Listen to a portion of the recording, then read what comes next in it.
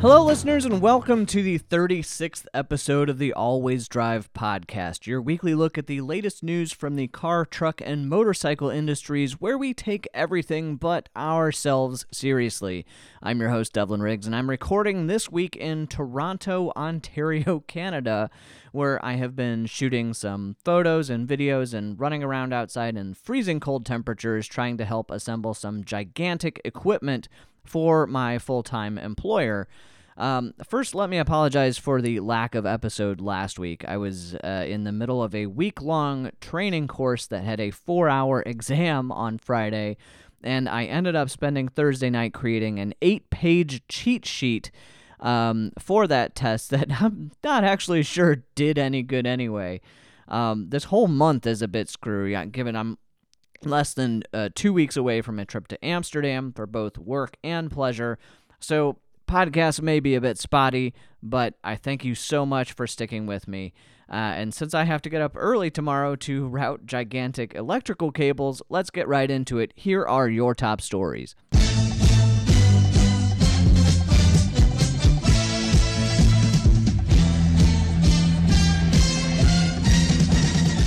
First up this week, I wanted to start out with the North American Free Trade Agreement, which is neither sexy nor particularly interesting, but it is very important and matters a lot when it comes to cars in the automotive industry. We've heard for more than a year how Donald Trump intends to tear up NAFTA and start all over again, and the U.S. and Canada and Mexico have engaged in several rounds of negotiations to try to reconcile what the Donald apparently wants and what our leading trade partners are willing to tolerate, despite the whole encouragement of the "build the wall" chant. Honestly, we're just lucky Mexico is still taking us seriously at all. NAFTA has been blamed for reducing or eliminating jobs in the U.S. By doing away with import tariffs for goods from Canada or Mexico. So, sure, this did cause the U.S. to lose jobs, both because labor is cheaper in Mexico and because unions can sometimes be less demanding in Canada. Trump has apparently been working on getting some of those import tariffs reinstated by driving up the percentage of each product produced in North America to qualify for an exemption from those tariffs. For instance, right now, vehicles must have 62.5% of their components come from the U.S., Canada, or Mexico in order to avoid being slapped with an import tariff, thereby theoretically preserving jobs for the three countries here in North America. Trump wants to up this to 85% coming from North America, as well as instituting a 50% U.S. clause requiring half the parts to be made here in the States. Setting aside the fact that most car makers aren't going to be able to meet this, even if they have their cars assembled in the States, the problem with this idea is that the import tariff for cars is just 2.5%. And companies would rather pay that and produce the parts in Taiwan or China for even cheaper than they can in Mexico or Canada, costing both those countries jobs as well. Additionally, a 35% tariff placed on auto parts leaving the U.S. to go to car assembly in Canada or Mexico would likely lead to even more job losses in the U.S., up to 50,000 of them, as companies would look to move work to Canada or Mexico to make the parts for the final cars, and they just account for that in the 2.5% tariff. Plus, at the end of the day, if the U.S. applies a 2.5% tariff to cars being sold but not produced here, we all know who ends up paying that 2.5%. It's not the car companies, it's not the government, it's the consumers to whom the price is passed from the automakers. So, sure, you can say that they can get around it by producing locally, but the economics simply don't make sense, and the margins aren't there with U.S. manufacturing being so expensive to produce vehicles of high enough quality and of low enough cost for our citizens to purchase them. So, in response to all these moves, automakers and suppliers have banded together to say unequivocally to Trump that NAFTA is working for us, and it's working for U.S. workers. The group, which is calling itself Driving American Jobs, says on their website, "We need you to tell your elected officials that you don't change the game in the middle of a comeback. We are winning with NAFTA," and it can't get much more clear than that. Now, if you ask most people what the best-selling vehicle of all time is, they'll probably say the Ford F-150 because it sits atop the car and truck sales every year since basically forever. But they're actually wrong because the best-selling vehicle of all time isn't a truck and it isn't even a car. It's the Honda Super Cub, which has been manufactured since 1958 and is produced in 16 factories in 15 different countries across the world. After 47 years of production, Honda produced the 50 millionth Super Cub in 2005. And here, just 12 years later, Honda announced this week that they have produced their 100 millionth Cub. While we may not see many of these small scooters on the road here in the States, visit any country in Asia, especially Southwest Asia, and you'll see just how much scooters rule the road. And, I mean, Honda's trying to rediscover its mojo these days with their cars, but with the Super Cub, it just never lost it.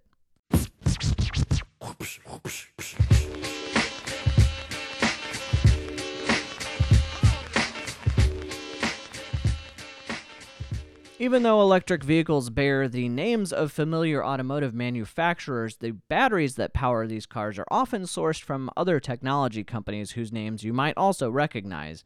And if you thought the technology race between auto manufacturers was heating up, you should see the pace of innovation at the chemical technology companies.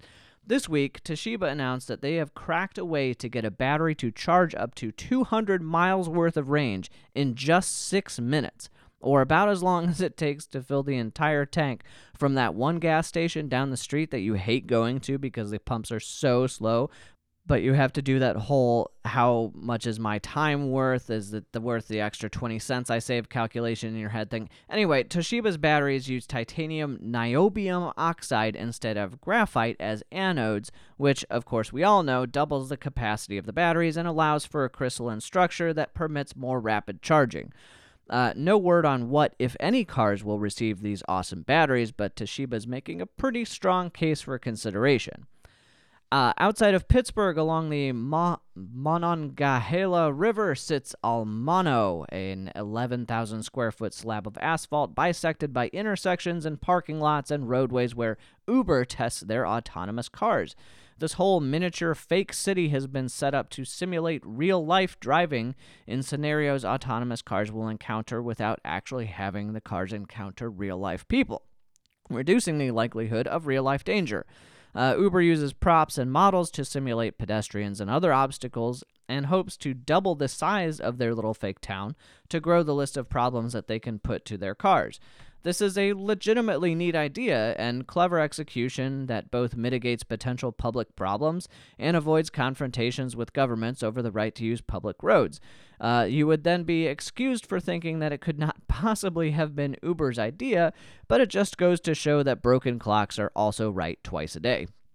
The Wall Street Journal this week reported that Tesla has signed a deal to build a manufacturing facility in Shanghai's free trade zone.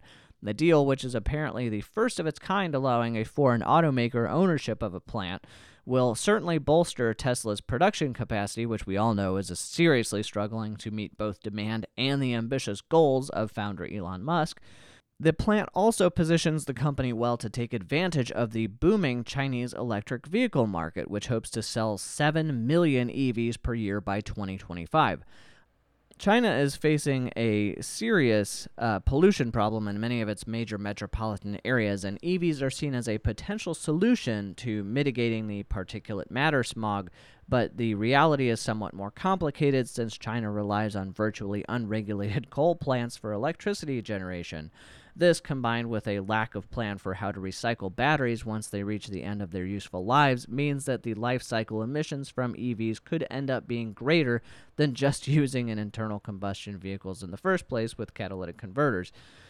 Tesla's big move will probably also create bigly problems with the current U.S. president, who has long held China responsible for the demise of American blue-collar manufacturing jobs. What is clear is that this is a smart move on Musk's part, and Tesla is well positioned for the future. Just be ready for some nasty tweets. And speaking of nasty tweets, Tesla really got into a bit of a tiff this week with Consumer Reports, whose annual reliability study was released The nonprofit consumer watchdog rated the Model S pretty highly, but only gave the Model 3 an average reliability rating after not having driven the car at all. Meanwhile, it rated the Model X the least reliable car in the entire auto industry, which really fanned the fire on the flame war. Tesla called them out on this, bitching about the lack of knowledge from driving vehicles, and Consumer Reports responded that, hey, average is pretty good for new cars, but the reality is probably somewhere in between. When the Model S came out, Consumer Reports called the P85D probably the best car ever made, but then it had to walk back its recommendation after a litany of reliability issues surfaced. This time around, they probably don't want to be burned by laying out high praise on new cars with unproven technologies, especially with Tesla's sort of rotten track record. On a related anecdotal note, I was cut off in traffic by some asshole in a Model X last week and couldn't tell very well when the car was braking because its middle brake light was already broken. These things haven't been out on the road very long, and they're LEDs, so maybe Tesla should stop trying to pick fights and focus on actually getting their cars right. As I mentioned, Consumer Reports' annual reliability ratings came out this week, and the Model X was dead last, but it wasn't the only luxury brand whose cars featured in the bottom 10. The Mercedes GLC, the Jaguar F-Pace, the GMC Acadia. Okay, it's not really a luxury car, but it's still sort of luxurious. The Volvo XC90, the Cadillac Escalade, all occupied the list for buggy electronics and wonky infotainment systems. Obviously, there's something to be said for simple cars being more reliable because there's just less to go wrong, but that's not true of the Chevy Camaro, Ford Fiesta, Focus, or Fiat 500, all of which can be had in pretty bare-bones forms, but still also found themselves on this list of the bottom 10. Meanwhile, at the top of the list sits Toyota and Lexus, surprising nobody and at the same time exciting nobody. How many times have you taken a look at your sweet AK-47 assault rifle and wished, man, I wish Kalashnikov would make me a motorcycle I could ride that also had a mount for my sweet AK-47 assault rifle on the handlebars? Well, good news. You now can, and it's electric. Manufactured by its subsidiary IZH, which has been making bikes since the 1920s apparently, Kalashnikov unveiled a military prototype electric motorcycle for use by police and the military at next year's World Cup, where presumably nothing will go wrong, or at least nobody will hear about it because the reporters who would have covered it have all been killed for treason. Anyway, we don't have any specs on the bike, but with the legendary manufacturing prowess of the Russian company, you'd expect their reliability to be bulletproof. Get it? Because it's a gun company? Anyway, if video game guns are more your speed, I also have good news because Nissan has unveiled a GT-R that can be driven by none other than a PlayStation controller. Cleverly called the GT-RC, RC for remote control, the car pretty much lives out any Gran Turismo player's fantasy. I think teenage me might have actually driven a car better with a PlayStation controller than with actual pedals or wheels, which is a sad reflection on myself, but I think it's pretty cool. But if most gamers are, like me, relying on the game's damage mode being switched to off, I'm afraid that's a bit impossible to do in real life. German authorities have spent the past couple of weeks carrying out raids in Munich, Ingolstadt, Wolfsburg, and Stuttgart, the homes of BMW, Audi, Volkswagen, and Mercedes, in support of an EU-led investigation into the price-fixing cartel that authorities say German automakers have run for years. I mentioned this a few weeks ago, and the things have only been heating up since then, with allegations of technology price suppression and collusion to even the playing field among German-based companies, while allowing competitors from Japan, Korea, and the U.S. to struggle to keep up or achieve similar cost savings. BMW has been the most outspoken on the matter, if only to clarify that the raids taking place have nothing to do with the Dieselgate scandal that has rocked VW. It's pretty rare that a company will come out with a statement along the lines of, we want to make clear that we did not do this illegal activity, but maybe we did this other illegal activity, and that's what this is all about. Usually we'd expect that sort of thing from Uber, not BMW.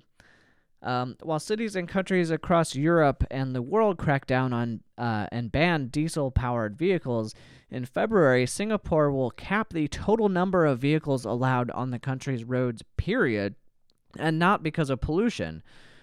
Being a small city-state island, they just simply don't have enough room for more vehicles, which can often cost more than 4 times what you might expect to pay here in the States.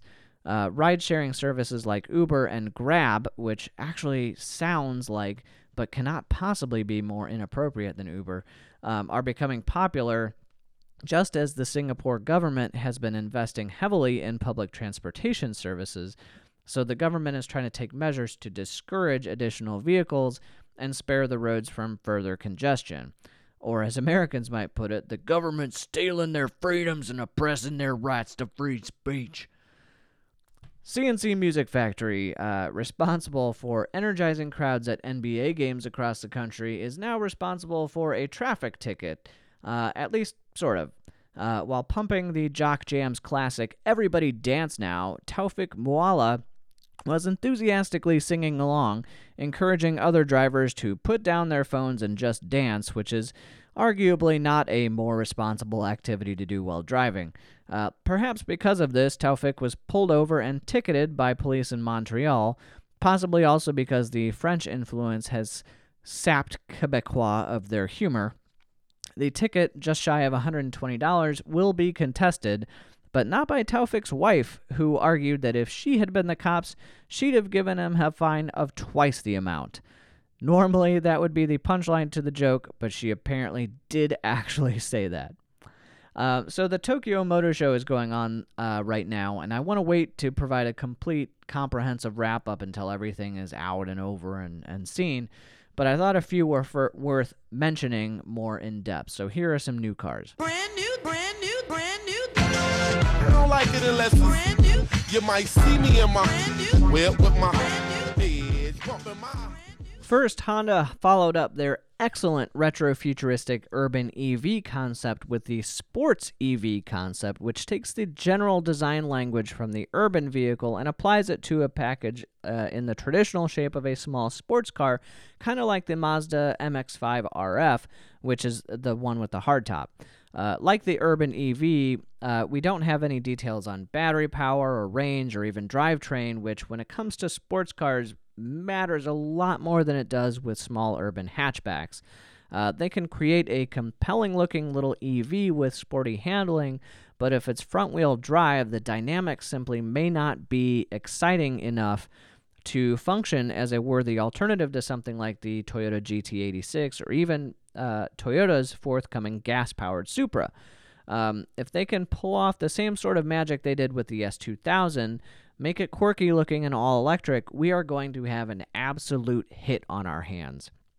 Oh, and that urban EV concept I loved, it has been formally confirmed for production in 2019, so we'll see if the production model can live up to the concept hype. Porsche this week lifted the veil on yet another version of the 911 called the Carrera T. This basically takes the current Carrera's 3-liter turbo flat 6, tunes it to 370 horsepower, adds a bunch of black graphics and accents with T on them, and calls it an enthusiast version. To be fair, it's stripped back a bit with less sound deadening and fewer features, and apparently because of that, it's lighter and quicker, with the optional PDK automatic transmission speeding the car from 0 to 60 in just 4 seconds. But if you're a true enthusiast, you'll spring for the manual, because even though it's almost half a second slower to 60, you think you can shift faster than a machine, and it's all about control and rowing your own and being one with the machine, and that's the true nature of enthusiastism. Sometime earlier last year or earlier this year, sometime recently, Honda announced that they were discontinuing their super popular Goldwing touring bike. Well, apparently that just meant that they were discontinuing the current model, because they've just unveiled the 2018 Goldwing, which sees the first complete overhaul of the bike in what seems like decades. From the bottom up, Honda has reworked the flat 6 engine and added what they're calling a double wishbone suspension, which you typically see on a four-wheeled car, to the front wheel of the bike, and the whole thing is lighter and sleeker and features a bevy of new technology that either brings it in line or takes it out in front of its competitors. Goldwings have always been big, heavy, comfortable, stable bikes, and they've been a hit with older riding demographics who don't want the sort of upright fetal position of sport bike riding. But with the new styling, Honda is trying to broaden the reach to younger riders who are in large part not really riding motorcycles all that much at all. I know Honda's trying to get their mojo back with cars, so it looks like the Goldwing is their effort to do the same with motorcycles as well. Like I said, I will do my best to cover the rest of the Tokyo Motor Show probably next week once everything has ended. But since I am traveling this week, I am in a rental car, which means I still don't have an intro for this, but I'll do a rental review on my Jeep Compass. As I mentioned, I'm in Toronto this week for my real job, and Budget gave me a Jeep Compass, which is several classes above the economy car that I actually reserved. But of course, I'm totally fine with it. Having not driven or even ridden in a Jeep for several years, I wasn't really sure what to expect, but it's pretty nice. Compared with the Rogue I drove a couple months ago, this is a serious step up in many regards. And while it's comfortable and well appointed, I still don't think I would buy one. The model I'm driving specifically is the Compass Limited, which comes with pretty much every creature comfort Jeep has to offer, including a heated steering wheel and heated seats, both of which come on automatically when you start the car, unless you go into the internal menu and turn them off, which I've had to do because my idea of warm is somewhat lower temperature-wise than Jeep's scalding setting. Under the hood is a 2.4-liter four-banger, which is equipped with a start-stop technology, which takes a little while to get used to and definitely affects responsiveness when you're trying to merge into traffic on busy Canadian motorways. That said, it's peppy, but not fun. In the exterior, looks-wise, it's fine. The Compass, which uses, or it used to have the Wrangler's cute round headlights, now looks a bit more like a miniature Grand Cherokee with butch styling and chunky utilitarian-looking features, and it sort of suits the general idiom of the car. This isn't a vehicle you buy because you think it looks cute. It's a vehicle you buy because you think it looks rugged and masculine and gives off a sort of macho vibe despite its relatively diminutive stature. Inside, it's a bit of a mixed bag. There's the stitching on some of the leather surfaces, but not all of the leather surfaces, so it's sort of like they picked random seams to be fancier than others, which I don't really understand. The controls on the dash are kept at a minimum, with many buttons hidden inside the menus on the touchscreen, which has just started to drive me absolutely insane with cars. There's this trend in a lot of cars nowadays to have clean interiors that do away with almost all of your buttons and instead rely on a touchscreen interface to control almost everything. The most extreme example is obviously Tesla, where in the case of the Model 3, your windshield wiper speed is under a sub-menu you have to navigate to, presumably while driving in the rain. This frustrates me as a marketer and a designer because when you design websites, and I've designed many of them, you have to strike a balance between attractive looking and easy to use. And in cars, they're forgetting about that last bit because it's truly a pain in the ass to have your butt and hands on fire when you're driving down a Canadian highway because the heater's turned on by default and you have to figure out how to get them to turn off while also driving. Just make a button. There are ways to do it in an attractive style, and hiding them in menus is just lazy design. So, apart from the fussy controls, which are hard to reach from the driver's seat, which I have to set back pretty far because of my long legs, it's pretty nice. The seats don't have very big bolsters in them, but the ones they do have are pretty good and keep you from rolling around, unlike the Rogue. There's also an absolutely massive sunroof that extends all the way to the back of the rear seats. Because of this, though, the motor that retracts that cover sits in the roof and lowers the headliner, restricting the already really limited rear view. The back of this car has little tiny windows, which look like Jeep's way of saying, "See, we tried." One weird gripe I have is with the instrument cluster, and this may be just a Canadian-specific thing, but the speedometer here, which is in kilometers per hour, has rounded tick marks around the circular dial, which just look like soft and imprecise. And I don't think I've ever seen another speedometer with rounded tick marks, and I can't really explain why it bugs me, but it definitely does. The entertainment system's pretty good. It's better than Nissan's, and it has satellite radio, which is nice. The speakers sound really good.